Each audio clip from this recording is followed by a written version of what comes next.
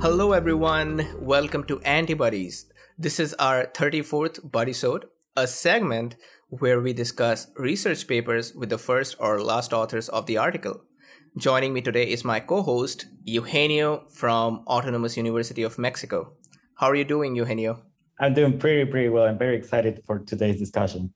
Yeah, it's been 2 months since we started discussing since we last recorded an episode. Mostly I've been busy with the graduation stuff, just the side things in my life, getting a PhD then.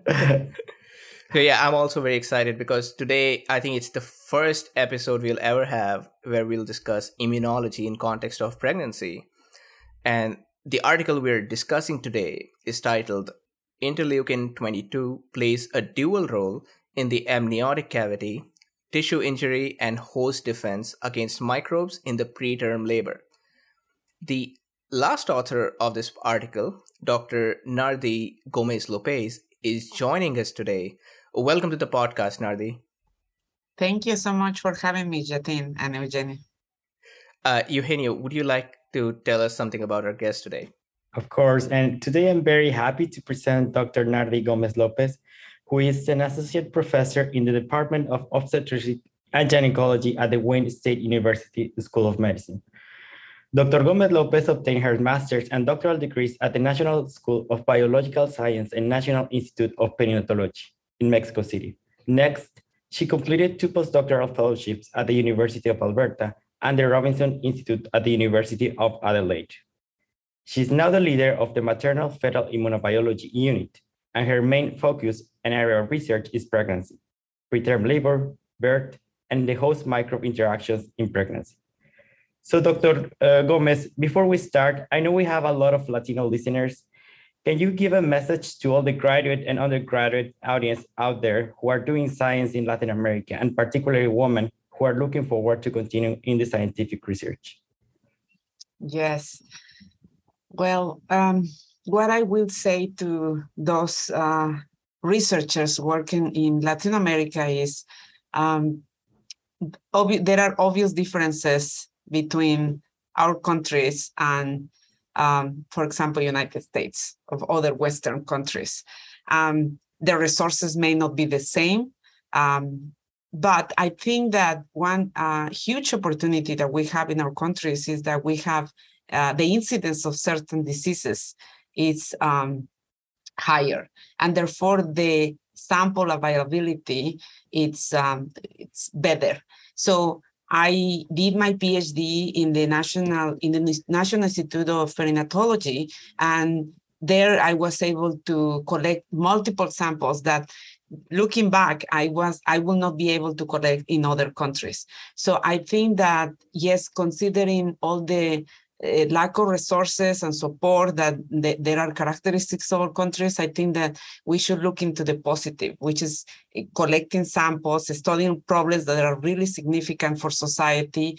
And specifically for women, I would say, I think, follow your dreams. Whatever you want to do, it's possible to do it. Nowadays, it's actually easier for women than in the past. But I think it's very important to also be collaborative and to talk to multiple institutes. In Mexico City, I'm not sure how it's in other Latin American countries, but we have different institutes. And one of the things that I did during my PhD studies was to collaborate with different institutes and to gain resources from different institutes in order to do my research. So I also think that in Latin America, we are very collaborative. So I think this is something that is very, very nice in our countries. So I think that there are opportunities anywhere, as long as you can be collaborative and to have a goal in mind, then I think you will be successful. And after, obviously, it's very important to travel and to look into other opportunities outside of your country in order to improve your English, your way to communicate. And so that also will help you to go outside of your comfort zone, speaking your own language and so on. So I think that we have an amazing opportunity, and specifically for my laboratory, I always welcome people from Latin America, and because I can understand their journey a little bit easier, I think. Thank you for this great message. And before we start the discussion, Doctor, what got you interested in studying pregnancy in immunology? Since very early in my undergrad education, I was very interested in immunology because I was a kid with many allergies, and always the kid that was in the back of the classroom, having allergies and so on. So I was that kid, and so I was always interested in learning what happens to my body, why my body is harming me. And as I went through my different courses, I realized that the immune system was very important. And in some circumstances, your immune system was attacking your own body. And I got very interested into that. The reason why I'm focusing on pregnancy, it's very random. I'm very passionate about immunology. And at that time, when I was focusing on finding a place to do my research in Mexico City, I found that there was this institute that were focusing on understanding perinatology. And so perinatology is involving pregnant women and babies and so on. And they have the resources that I didn't have in my school. So by looking for resources, I became interested in pregnancy. And then I learned the complexity of pregnancy. Usually in medicine, you have one patient. In pregnancy, you have two, the mom and the baby. And that got me very interested in knowing more and more about the immunology of pregnancy. And this is what it led me to who I am right now. Well, thank you. That's a really great message.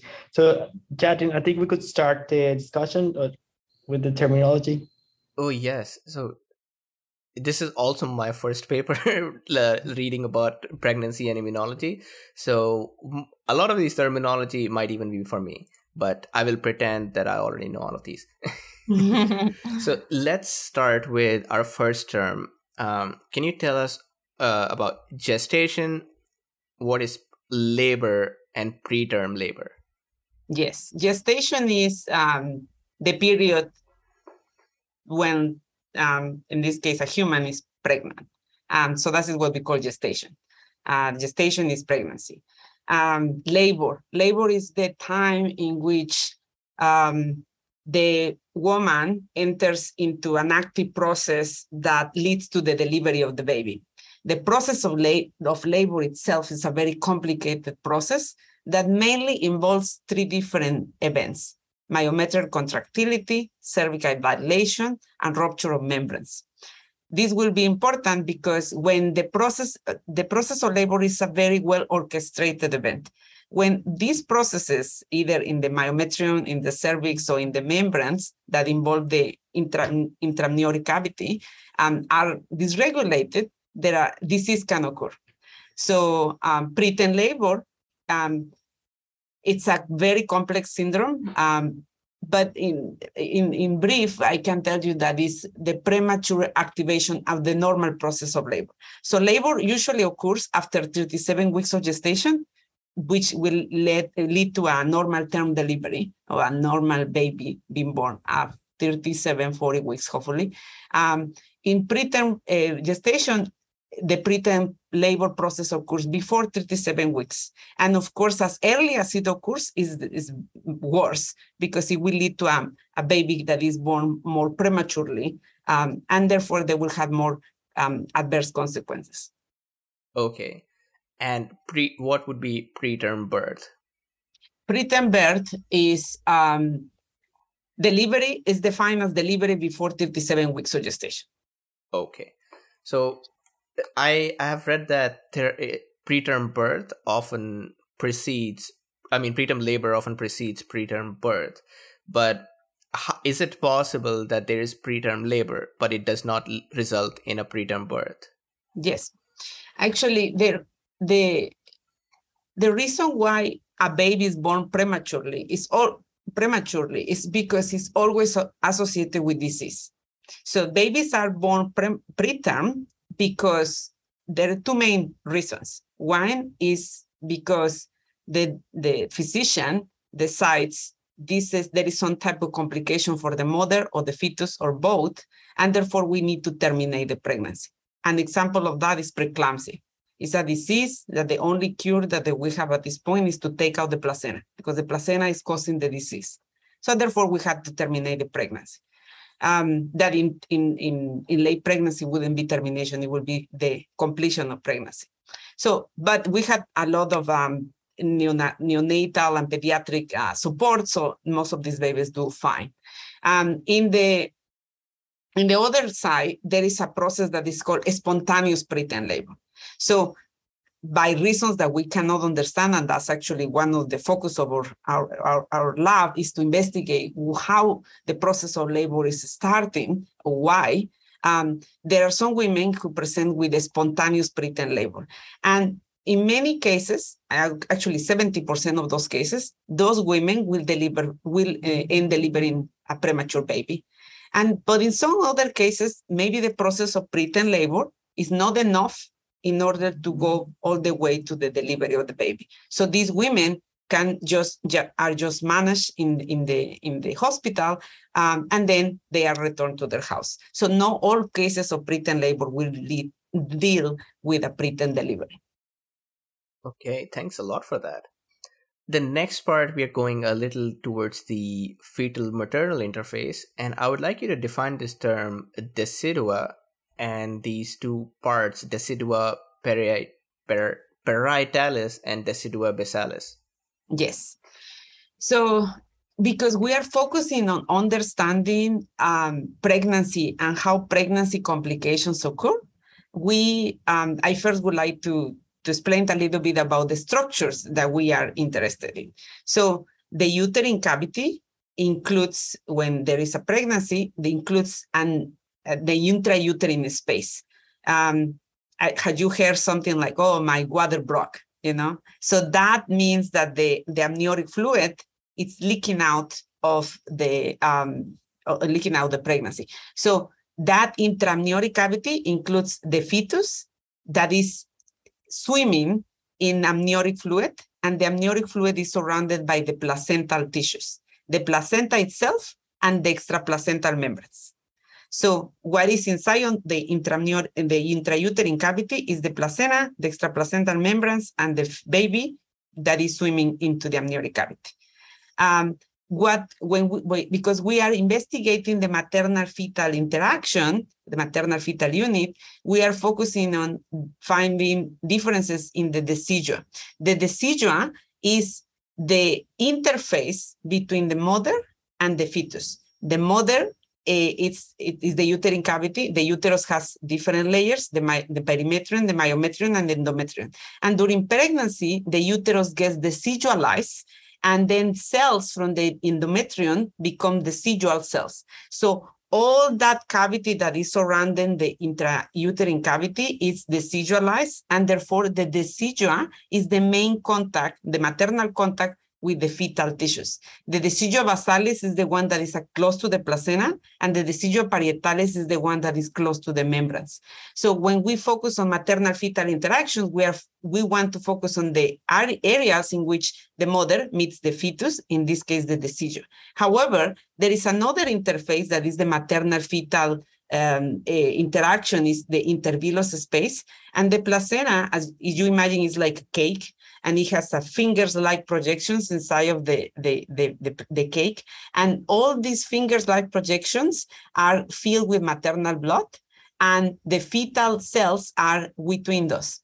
So that is called intervillous space. And that is very, very important for other diseases. But because we don't want to, in our studies, we want to focus mainly in the maternal side, we always focus on the decidua, which is the uterine cavity and the decidual cells that they are laying on the placental tissues.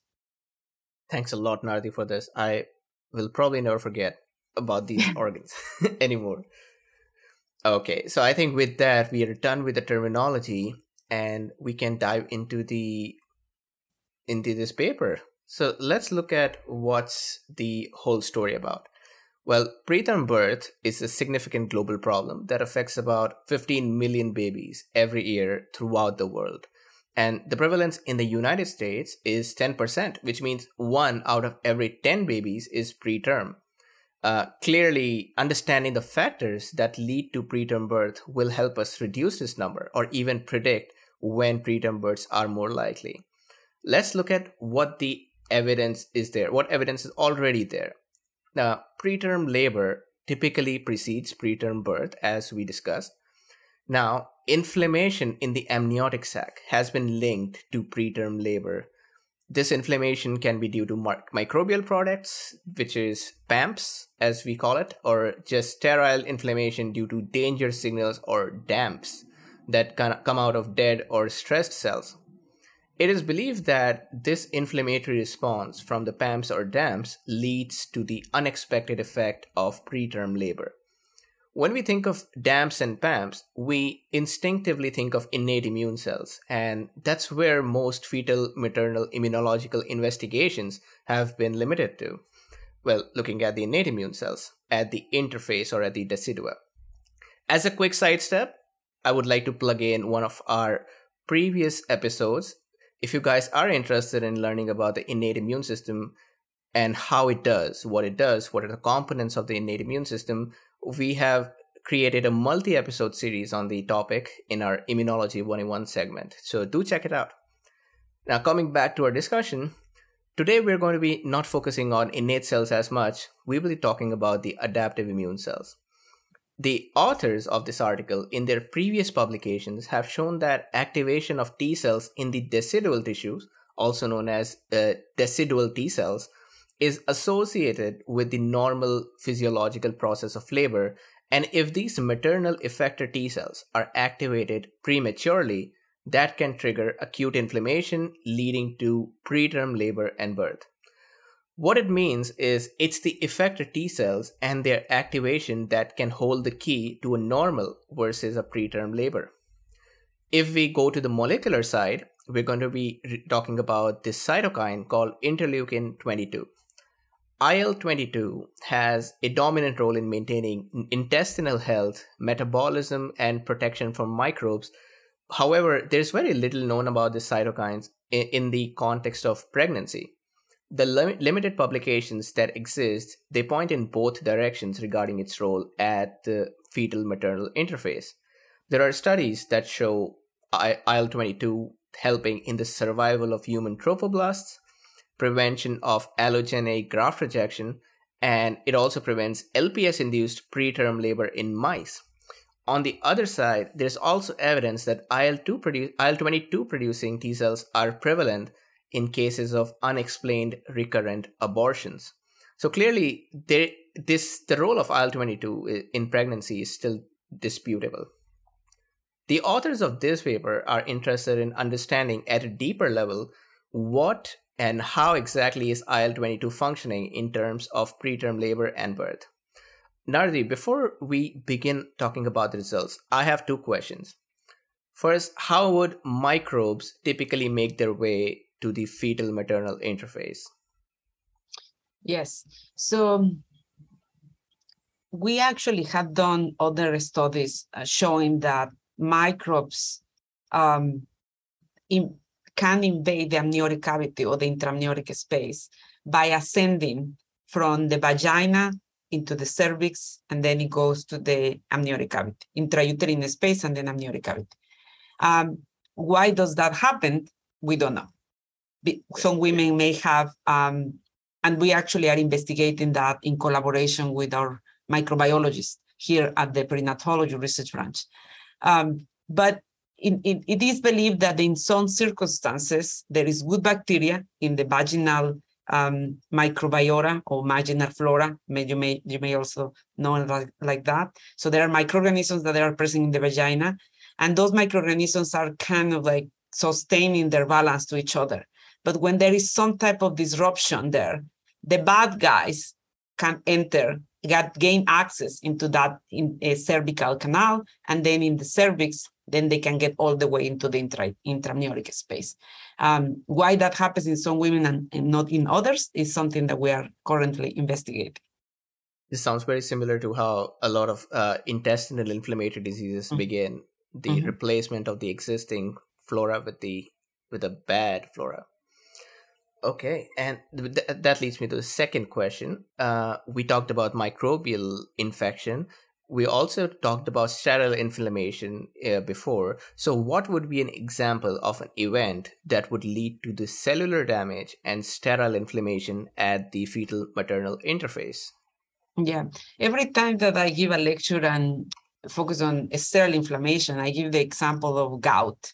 Gout is an inflammatory process in which you have your own body releasing uric crystals, so endogenous signals that will lead to inflammation. So sterile inflammation is triggered by molecules that were inside of a cell. So you think about an immune system, the cells have endogenous molecules.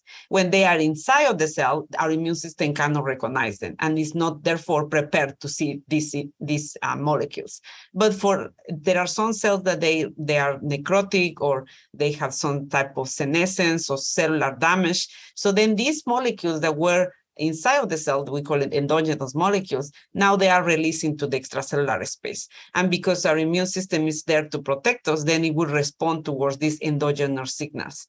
In our case, we believe that the placenta is responsible for the release of these endogenous signals of the placental cells. And because of our immune system is not prepared to deal with them, then it causes inflammation. And inflammation will lead to preterm delivery and so on.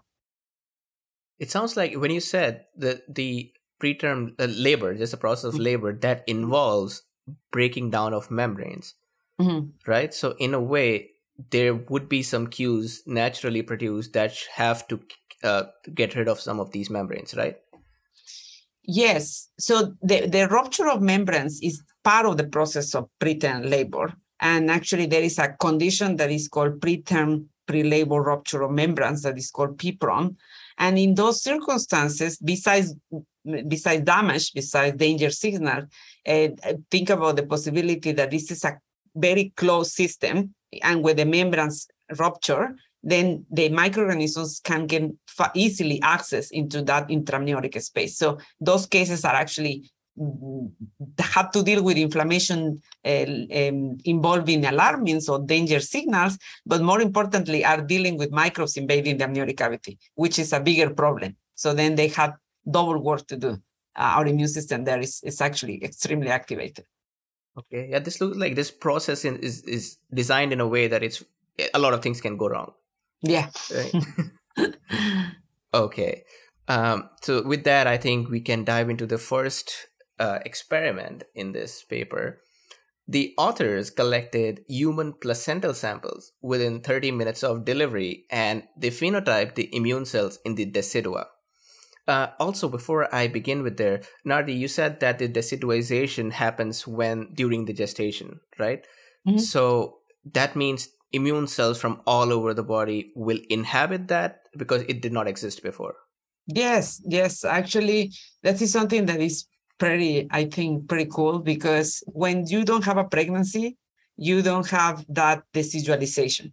So when you have implantation and decidualization, then you have decidualization occurs to maintain pregnancy. So those cells become specialized to maintain the intramniotic cavity.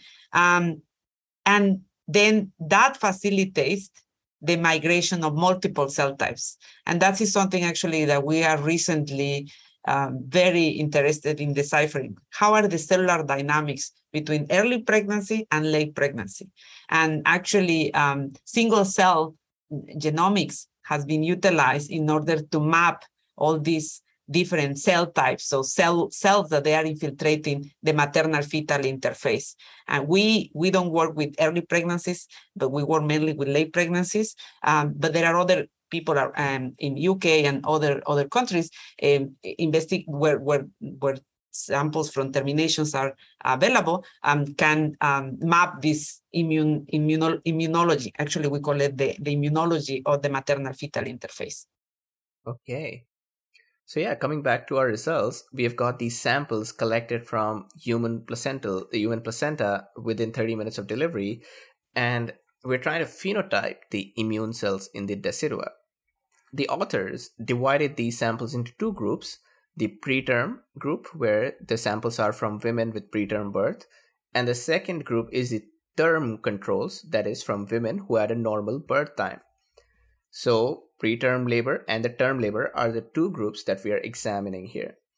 The authors found that IL-22 positive T cells were more abundant in the preterm labor group. These T cells co-expressed ROR gamma T, which is a typical cytokine associated with helper 17 cells. However, these cells did not express IL-17 or interferon gamma or any type 2 cytokines like IL-5 or IL-13. So yeah, this looks like a unique population that is not a type 17 helper. Well, these T cells also expressed high levels of CD69, which is used as a proxy for activation of T cells. So if you see a CD69 high T cell, you could assume that this has been activated recently. Then apart from the T cells, there were also IL-22 positive B cells, NK cells, and ILCs, innate lymphoid cells, but they did not differ significantly between the two groups that we are looking at. And the cherry on the cake is the authors were able to confirm these findings using a previously published single-cell RNA-seq dataset from human placental tissues. Nardi, I'm interested in knowing your opinion about these ROR gamma T positive cells. Does it hint towards a particular niche that they occupy or a type of stimuli that activates them? Yeah, we think that, so actually we were very interested in characterizing these T cells because in our previous reports, we had shown that the decidua is enriched in effector activated T cells. So what we wanted to do is, what are these interleukin-22 positive T cells doing? What are the features of this interleukin-22 positive? Because of the markers that they express and because we are able to find them in this specific subset of women with preterm labor, we believe that this is, there are T cells that they were residing in the decidua and somehow were activated or reactivated, and they are associated with disease. So we think that it's a local process. Okay. So in short, the differential source of IL-22 in the preterm labor women was found to be primarily T cells. Now in the next figure, that we have established this high prevalence of IL-22 positive activated T cells in the preterm birth women, let's do some experiments with mice to tease out the mechanisms. The authors have already shown in their previous work that in vivo activation of T cells by injecting anti-CD3 intraperitoneally induces preterm birth and neonatal mortality in mice. So this is a model where they can study a preterm birth in mice. This time, they have a specific candidate to look into, which is interleukin-22, to see if interleukin-22 is released by activated T cells in mice. They performed the T cell activation experiment again. That is, they injected anti-CD3 intraperitoneally, and yes, it increased the amount of circulating IL-2 in these mice. The next obvious question is, does IL-22 itself cause preterm birth and neonatal mortality? To answer this, the authors injected IL-22 intraperitoneal, and guess what? It did not shorten the gestation period. And the reason for this is, well, we'll come back to this mystery a little later. An interesting thing that the authors noticed was when the maternal T cells were activated, there was increase in IL-22 in the amniotic fluid. And the authors also found higher expression of IL-22 receptors on the fetal and gestational tissues, which means, first, that the fetus is ready to respond to IL-22 that is coming from the maternal side, and maybe there is some way this IL-22 is reaching towards the other side of this interface, towards the fetus. Nardi, here's another question from me. When you deliver anti-CD3 for systemic T cell activation, is the expectation that this anti-CD3 is reaching the placenta or around the maternal tissues and activating those decidual T cells, or that these anti-CD3 is activating some T cell in the body at a distant location and they are traveling towards the placenta? Yeah. So the two possibilities are they can occur. But the first one actually is in the original paper in which we describe the T cell activation by anti-CD3 treatment will cause Prit-en-Barre, which actually the first author is also a Latina from Mexico City, Marcia Arenas Hernandez, who did a PhD in my laboratory. So what she found is that actually when you inject anti-CD3, and then she evaluated different tissues, including the decidua, she found that the anti-CD3 is capable of inducing T cell activation in the decidua. Now, how are these T cells in the decidua? It's something that we have been studying for many years, and we had actually generated a model in which we propose that there are some T cells in the circulation of pregnant women at the end of gestation, and then somehow of reactivation occurs, these T cells then can migrate into the into the decidua, and there they can acquire specific subsets like Th22 and can cause disease. So if I answer to your question, yes, those anti-CD3 causes T cell activation, but in our model, we are injecting anti-CD3. In what we are proposing that goes wrong in the pathology is that somehow these T cells that are traveling in the blood migrate into the maternal fetal interface, and then they acquire a pathological phenotype. Okay, thanks a lot for that answer. Overall, what we have learned from this experiment is that when maternal T cells are activated, there is an increase in IL-22 expression on the maternal side and an increase in IL-22 receptor expression on the fetal side. The next step would be to check if there's any transcytosis of IL-22 from this maternal side to the fetal side, because the authors could not find IL-22 expression by the fetus. To test this, the authors use an ex vivo human system that mimics this fetal maternal interface. Nadi, would you like to just elaborate a bit? What kind of system is this where you can study the fetal maternal interface? Yes. So in order to investigate whether the maternal interleukin-22 was crossing into the amniotic into the fetal cavity, meaning the amniotic cavity, we utilize extraplacental membranes that I mentioned to you earlier. Like it was the placenta and the extraplacental membranes surrounding the amniotic cavity. So we collected membranes that by definition have the decidua, which is maternal, the chorion that is fetal, and the amnion that is fetal. The amnion is facing the fetus, the decidua is facing the mother. So we collected those membranes from women who deliver a term without any pathology, but without labor, so avoid inflammation and avoid that the system is somehow disturbed.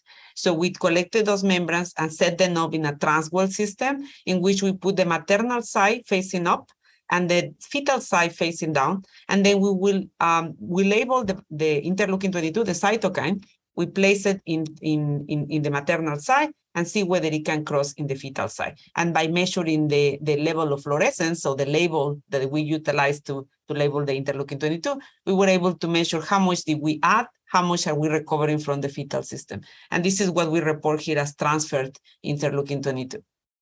I'm very surprised that those tissues are still usable for experiments, like as Yes. barriers. Yes, actually, this is something that we, going back a little bit to your first question, this is something that we developed in Mexico City in the National Institute of Perinatology, because we have access to those patients and normal pregnancies, and the incidence of Prit-en-Barre is lower than here in the United States. So we have more normal pregnancies. So one of the things that we did is to develop different models in which we can investigate the maternal fetal interface in vitro. You know, just something that you said just now that Mexico City has lower incidence of these preterm birth than United States. So what that's telling me is there's an environmental factor into it. Do we know any of these environmental factors? Well, there is environmental factors. There is also genetic factors that they are involved.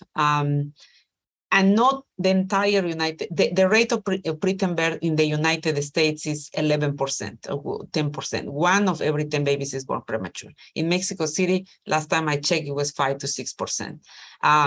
So also it is higher in certain states. For example, in Michigan can reach up to 16% of preterm delivery.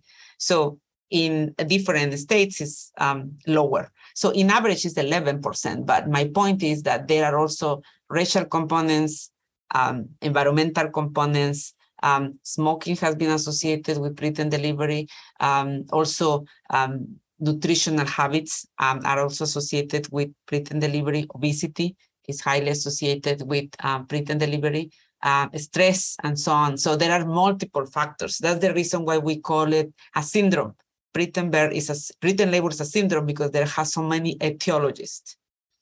Okay, thanks a lot for that. Now, coming back to our results, when we were talking about this ex vivo human system to mimic the fetal-maternal interface, the authors found that IL-22 was indeed capable of crossing from the maternal side to the choramnion, which is a membrane that surrounds the fetus. After establishing that the maternal IL-22 indeed crosses over, the next question is, how does this relate to preterm births? To study this, the authors divided their samples into 4 groups. So the first group is from women with preterm births and no sterile intraamniotic inflammation. So these were preterm births with no inflammation at all. And second group is women with preterm births with sterile intraamniotic inflammation. Third group is women with preterm births with microbial intraamniotic inflammation. Note that all these 3 groups of women were also positive for preterm labor. The fourth group is a control group. These are women with preterm labor, but they had normal term birth. By comparing all other groups with the control group here, we can ask the question, what makes the difference between a term and a preterm birth when all of these groups show the signs of preterm labor? So it was observed that women with microbial or sterile inflammation had increased IL-22 concentrations than the term controls and the group which did not have inflammation. Then the IL-22 was also higher in microbe-mediated inflammation group compared to the sterile inflammation. So if you want to imagine a bar graph in your head, the lowest IL-22 was found in the group which did not have any inflammation or the control. Then you go a little up with the IL-22 in the group that had sterile inflammation, and then you have the highest amount of IL-22 in the group that had microbial inflammation. With this, looking at all this data, the authors suggest 2 roles for IL-22. First, it is likely capable of causing fetal injury that is leading to neonatal death. And the second, IL-22 is being expressed as a part of the antimicrobial host defense. So far, these data points point towards the fact that mothers produce IL-22 in response to some stimuli, and T cells are the main producers of this IL-22, and this cytokine is crossing over to the fetus. Then the IL-22 concentration increases in sterile inflammation and goes up even further during microbial infection. So, Eugenio, would you like to take over from this point? Sure. And I think so far it has been a really fantastic discussion of the paper. But the point here is what really the exposure of IL-22 causes to the fetus.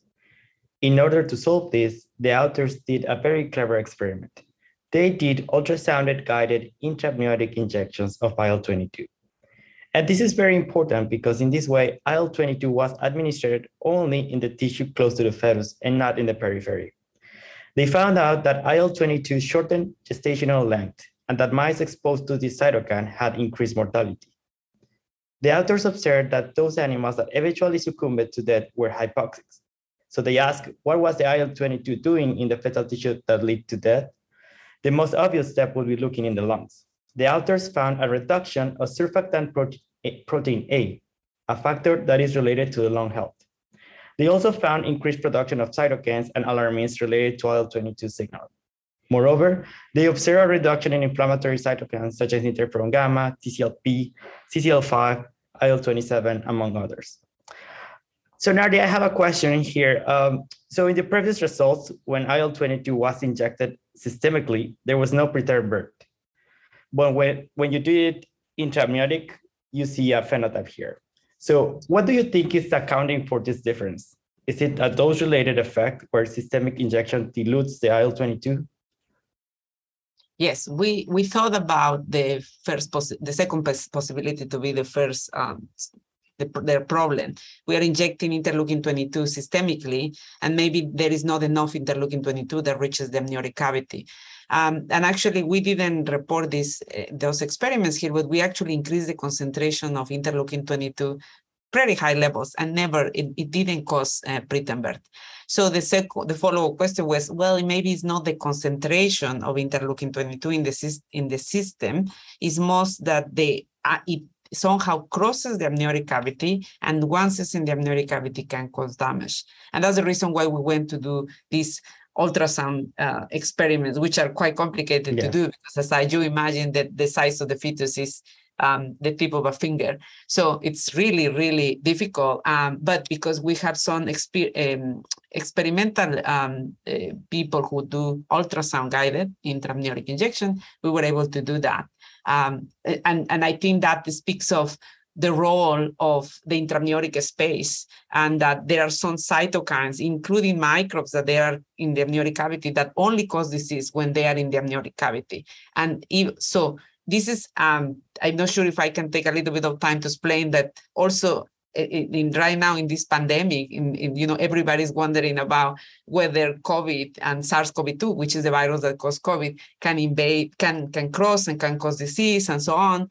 And so one thing that you can think of, not everything that is in the mother can cross to the fetus. The placenta is a very, very good immunological barrier. It's pretty good at doing its job. It must be a woman. That's why I call it the placenta. Her job is to protect us against everything. So actually, one thing that you can think of is if it's inside of the placenta, or if it crosses the placenta, is because the placenta could not protect the mother, and therefore is going to cause damage. So the concentrations of cytokines or even microbes that we inject into the amniotic cavity are very, very low, and they can cause disease. But this is because very few of those microbes or those molecules can cross into the intraamniotic space. And speaking specifically of COVID, we also had generated evidence showing that SARS-CoV-2 doesn't cross the placenta, and it gets, some mothers with COVID not always will transmit the virus to their babies, yet that doesn't mean that they don't have deleterious effects, but we can talk about that in a different episode. Okay, thank you. So, Jatin, I think you have a question. Yeah, I have something. You just talked about COVID and pregnancy. Is there any relation between more preterm births if mothers are suffering from COVID? Yes, there is already evidence that pregnant women are more susceptible to pregnancy complications when they had COVID. Okay. They had more preeclampsia. Because preeclampsia has been associated with a systemic inflammatory response. And actually, there are some studies suggesting that COVID can cause preeclampsia. Preeclampsia can lead to preterm delivery.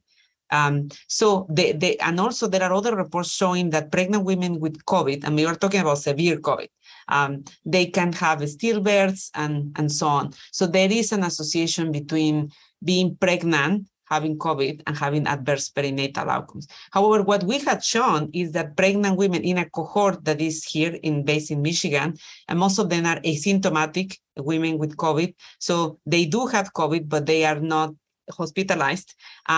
They actually have a systemic inflammatory response, and we had shown that the virus is not found in the placenta. So the placenta does a very good job at protecting the pregnant woman, but that part of that cytokines that they are in the maternal blood, somehow they can cross that maternal interface, as we are showing for interleukin-22. In this case of COVID, is interleukin-8, because we find that the cord blood, we analyze the cord blood of these neonates born to women with COVID, and we found that interleukin-8 is increased in the cord blood of these neonates. So suggesting that there are deleterious effects of COVID during pregnancy, even in those women who are asymptomatic. However, because we couldn't follow up those those neonates, we don't know at this point if that high interleukin-8 in the intraamniotic space will have some type of deleterious effects. However, that calls for more studies investigating what happens to those infants or even those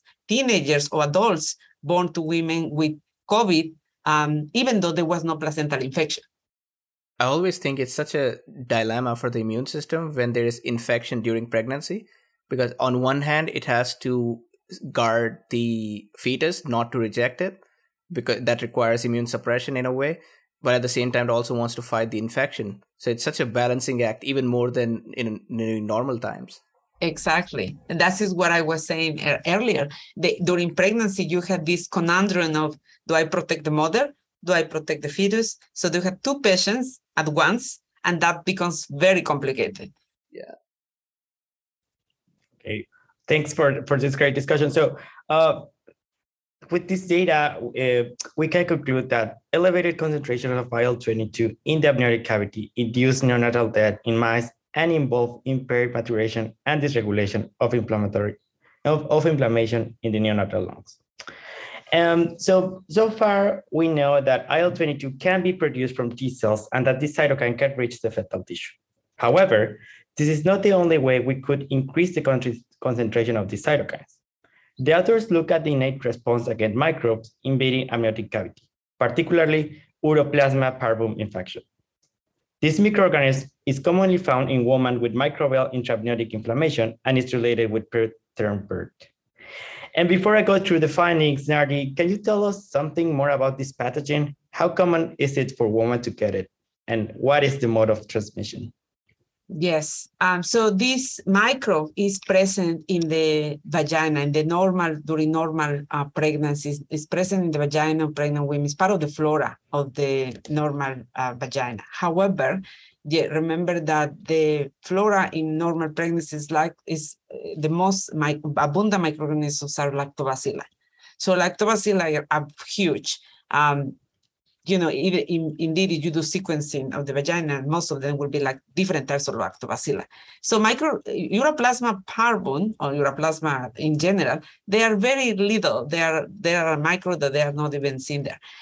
However, there is some disruptions that will lead to a less type of lactobacilla. So the good bacteria will be less. So in those cases, we propose that that bad microbe will gain access into the uterus and then will get access into the amniotic cavity.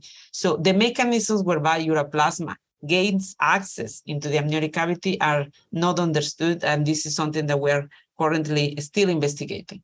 Okay, thank you. So the author did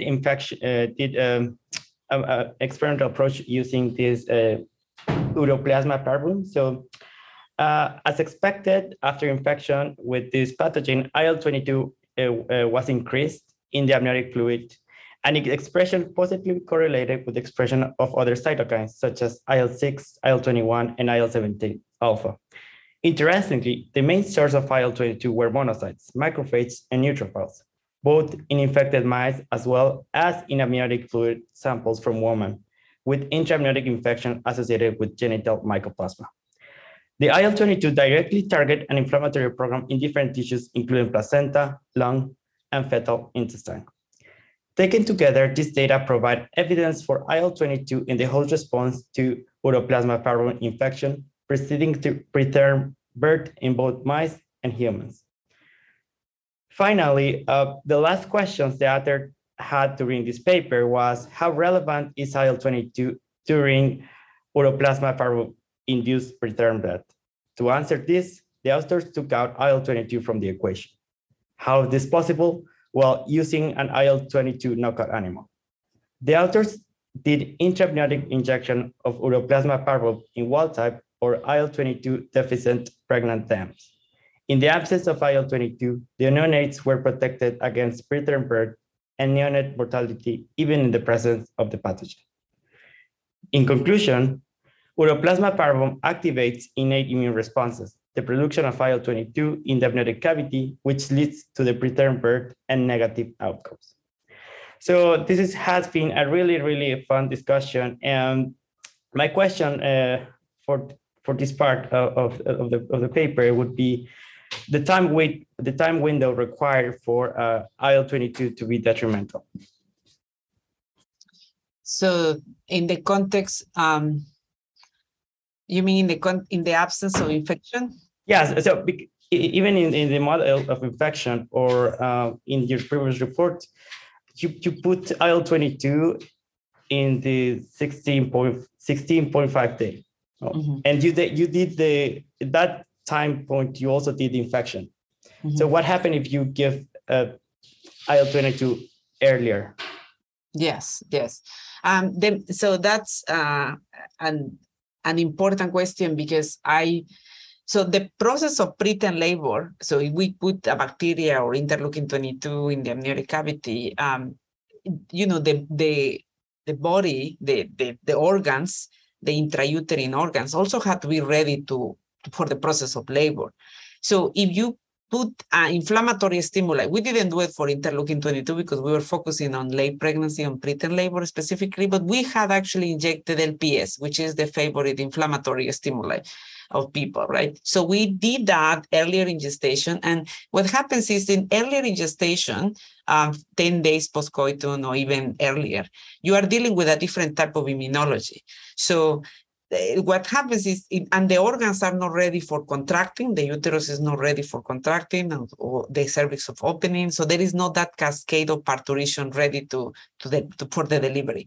So what happens is there is inflammation, and there is something that we call fetal resorption.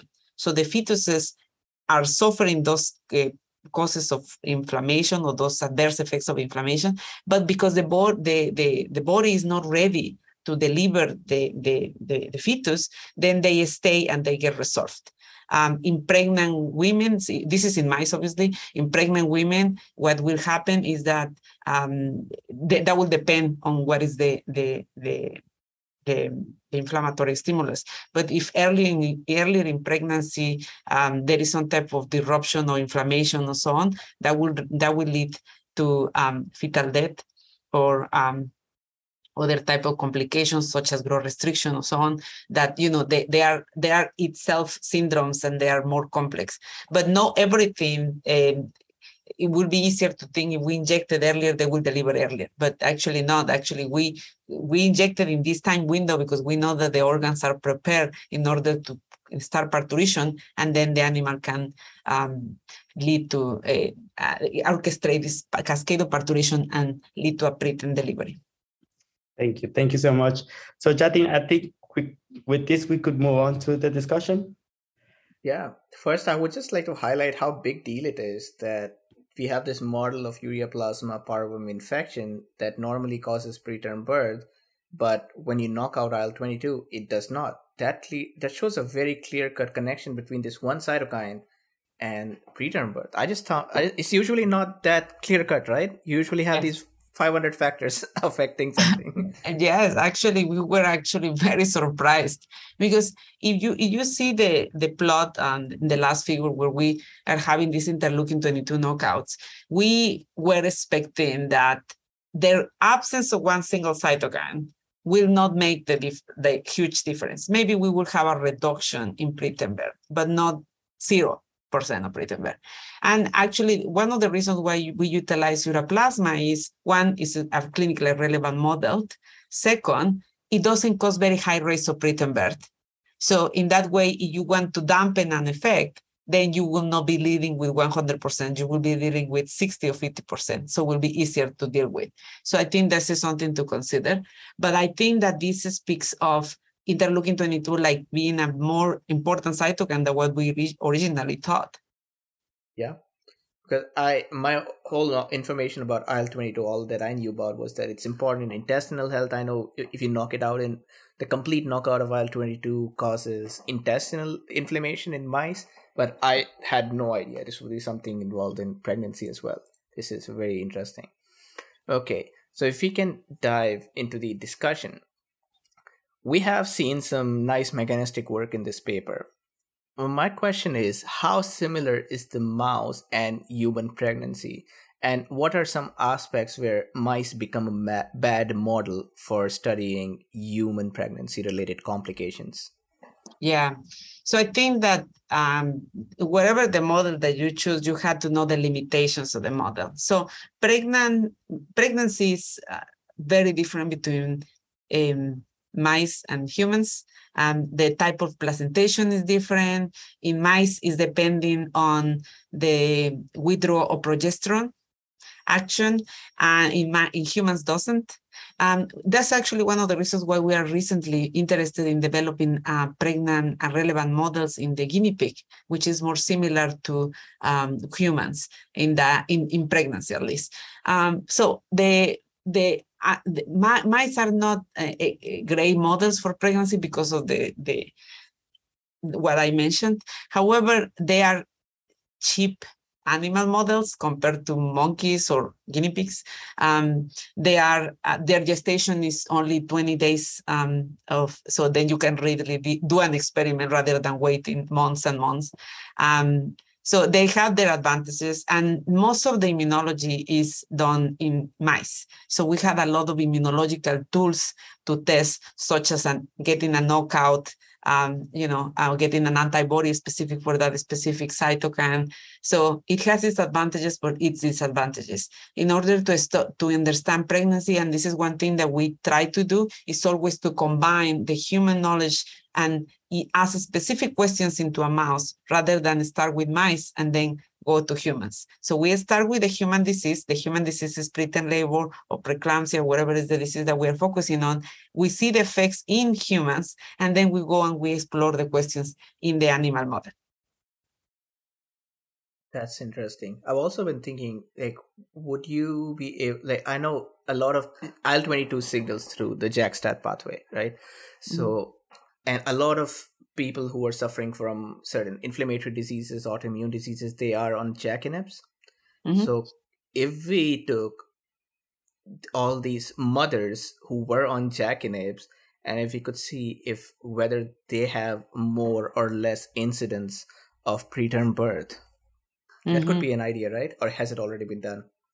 There are some studies showing that autoimmune diseases, or women with treatment with autoimmune diseases, and again, because autoimmune diseases are so diverse and depend on different, there are some actually autoimmune diseases that get better with pregnancy, some of them that get worse with pregnancy. So that tells you the complexity of also the autoimmune diseases. But I think that in this, specifically speaking, we try to avoid including in our studies any woman who has an autoimmune disease or has any type of treatment, because that will definitely have an impact in our results. Oh yeah, right. That's a lot of confounding variables to deal with. Okay. I also wanted to talk about this other study where they showed that they subsetted patients based on successful birth or an unexplained recurrent abortion called URA. And they found that in successful birth, there were T cells that were producing IL-22 and IL-4, but in unexplained recurrent abortion patients, they were only producing IL-22 and no IL-4. So does this tell us something about the context in which IL-22 is being seen here? Like if another cytokine is being co-expressed with it, its effects are changed or negated? Yeah, and I think that explains a lot of the different results that people have generated of interleukin-22 being the good guy or the bad guy of pregnancy. Because it's not just interleukin-22. It's interleukin-22 co-expressed with other, and interleukin-22 expressed by different multiple cell types, right? It's not just expressed by T cells. And if it's expressed by T cells, is it a T cell that is exhausted? Is it a T cell that is activated? That is also something to evaluate. And that's the reason why when we found that T cells were producing interleukin-22 at the maternal fetal interface, of pregnant women, we wanted to investigate what other cytokines are they expressing, or what other neighboring cytokines are around, in order to kind of decipher, is it a Th22 type of response, or is just interleukin-22 is part of the inflammatory response of a T cell activation. And this is one I've been thinking that your study, how can it help us diagnose or prevent preterm births? Is this a normal thing to look at IL-22 in the intraamniotic fluid right now? No, actually, this is something that was generated because of the first author, Major Grosshader. He's now in medical school, but his curiosity, what is interleukin-22 doing, and looking at the cytokines that we had evaluated in the amniotic cavity, but only for research. We don't do this in the clinical setting. Our results, because we've had proposing that there are two different roles for interleukin-22, one as part of the host response. So we don't want to touch interleukin-22 there. We just want to keep it because it's good. It's good for the immune system of the mother in order to fight off the infection.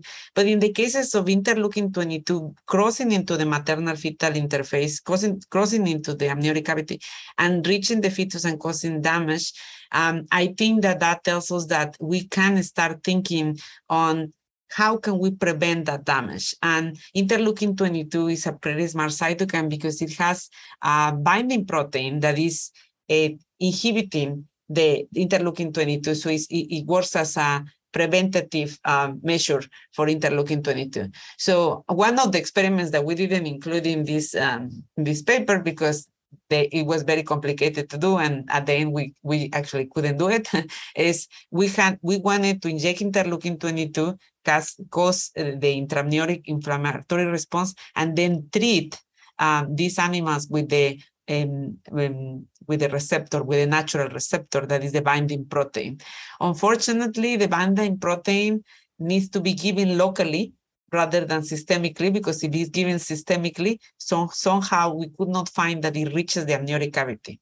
The problem that we have with this experiment is that once you inject the amniotic cavity of a mouse, you don't want to inject it again. Otherwise, you will be causing damage and you will cause some type of preterm birth due to the injection rather than to the molecule that you are injecting. So right now we don't have the system in which we can inject the inflammatory stimulus, induce the inflammatory milieu in the amniotic cavity, and then treat it intraamniorically.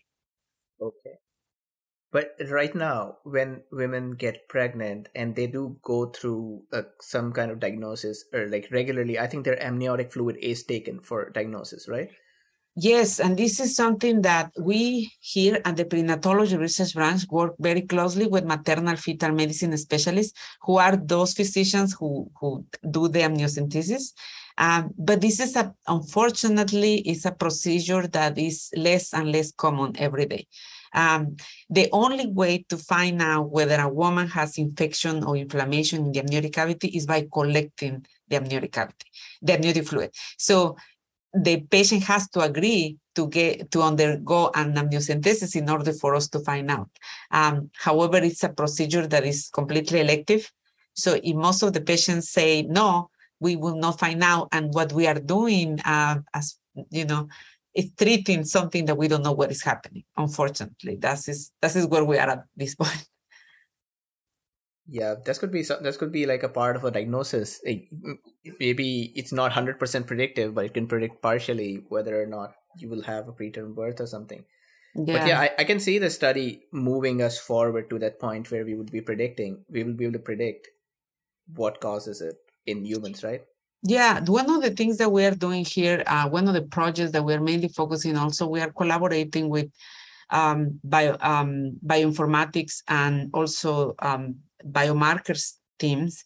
And what we are doing is trying to investigate whether, by knowing more information about the maternal fetal interface, and of course the immunology of the maternal fetal interface may give us a readout of what is going on locally, and try to intercept these findings into the maternal circulation. So one thing that we can do, and we are exploring this by doing single cell transcriptomics, is what is the signature of these T cells that they are associated with activation in women who deliver preterm, and then look at that signature in the maternal blood transcriptome, so in the genes of the mother, in order to see whether we can prevent those women delivering preterm, not just to wait for those symptoms of preterm labor, just even before the symptoms of preterm labor. And this is something that we hope that by working together, systems biology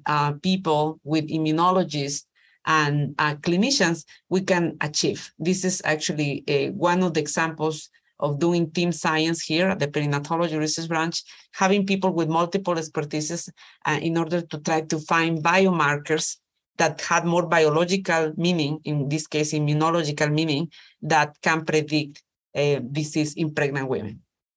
Oh, that is very interesting. What you're saying is taking blood samples, correlating them with features in around the decidua placenta, and then making like a correlation and using that to predict from the blood samples instead of invading the amniotic fluid to predict whether or not there's going to be a preterm birth. I think that's a very nice idea. Yes, and we have reported a few of those markers that we have found, and obviously there are larger studies that are required in order to validate those markers.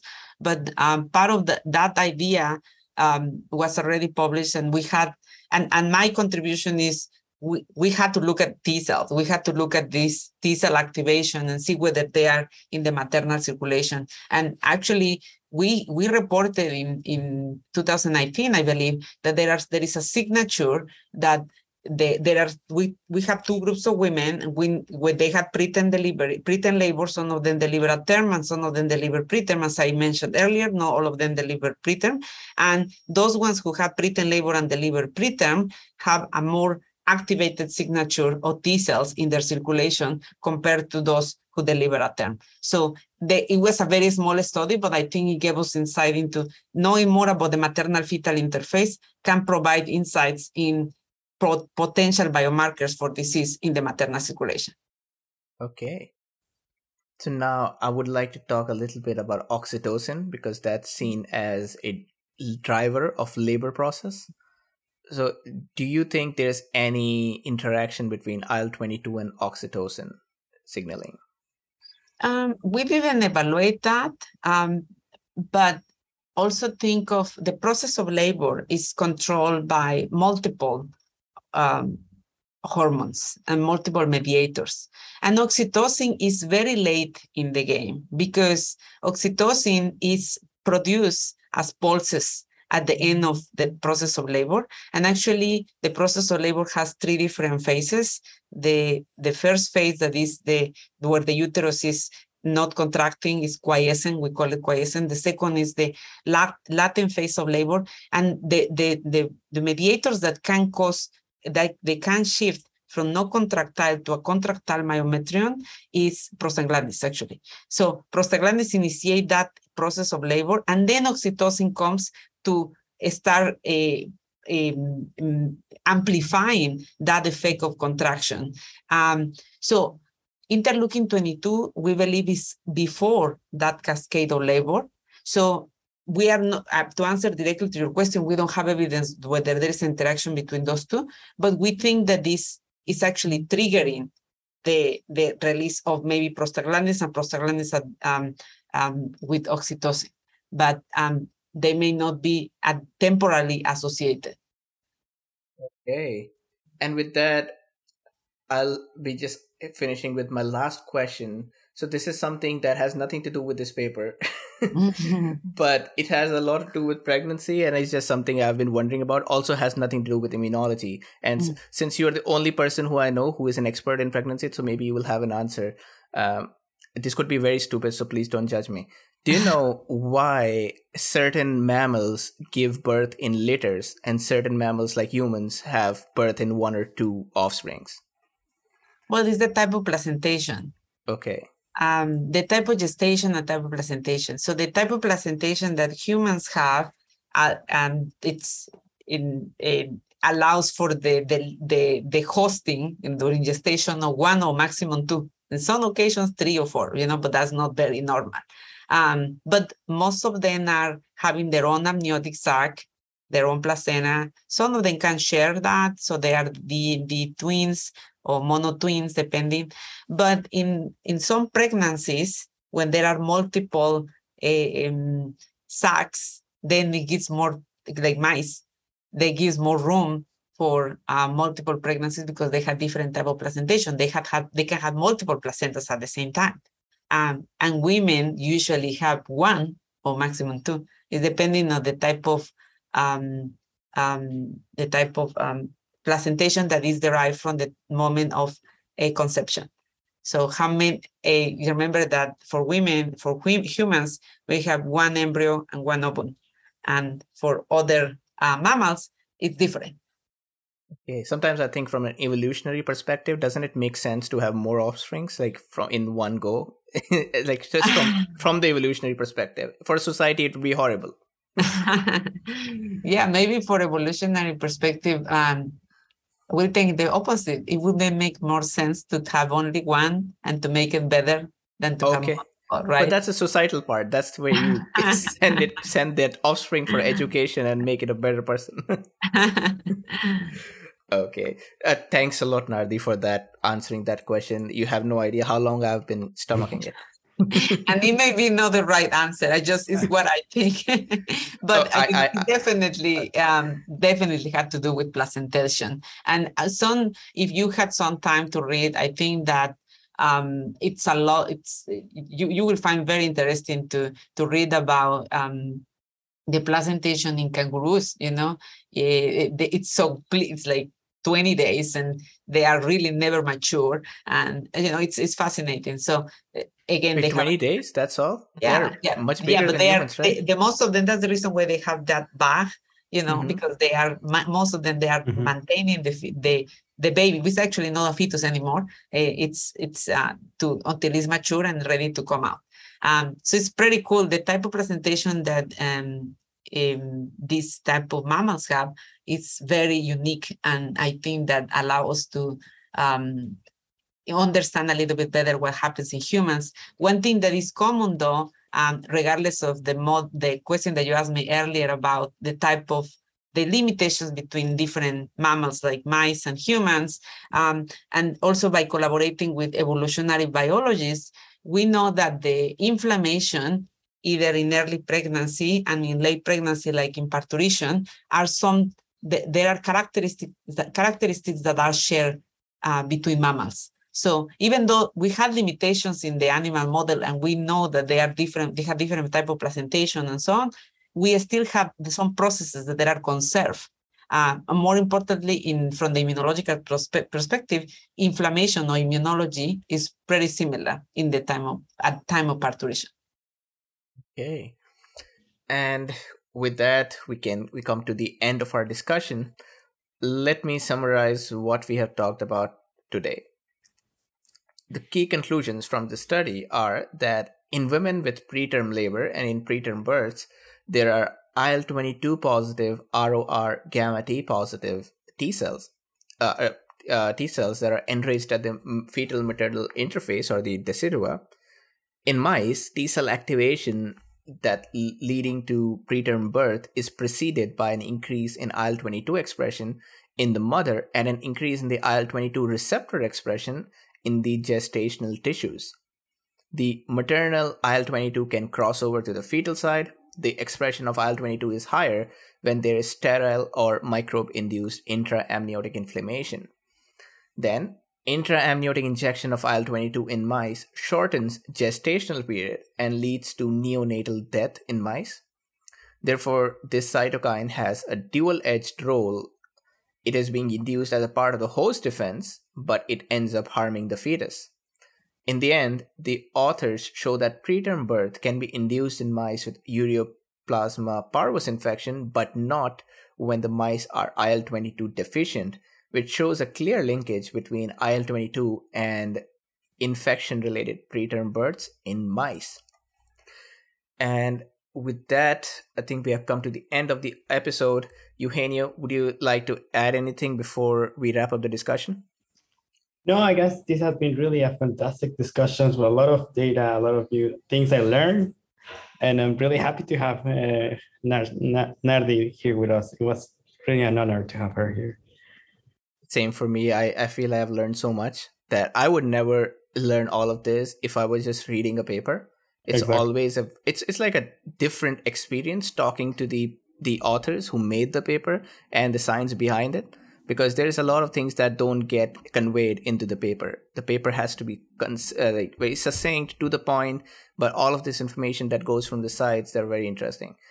So I think this would be a good time to end our discussion. Thanks a lot, Eugenio, for joining me.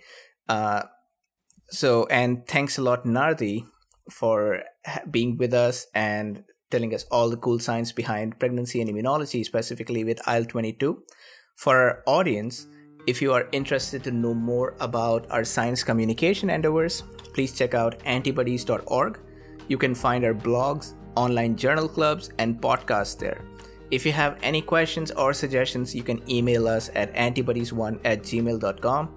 With that, I'm your host, Jatin Sharma, signing off until we meet again. Bye-bye. Bye. Thank you.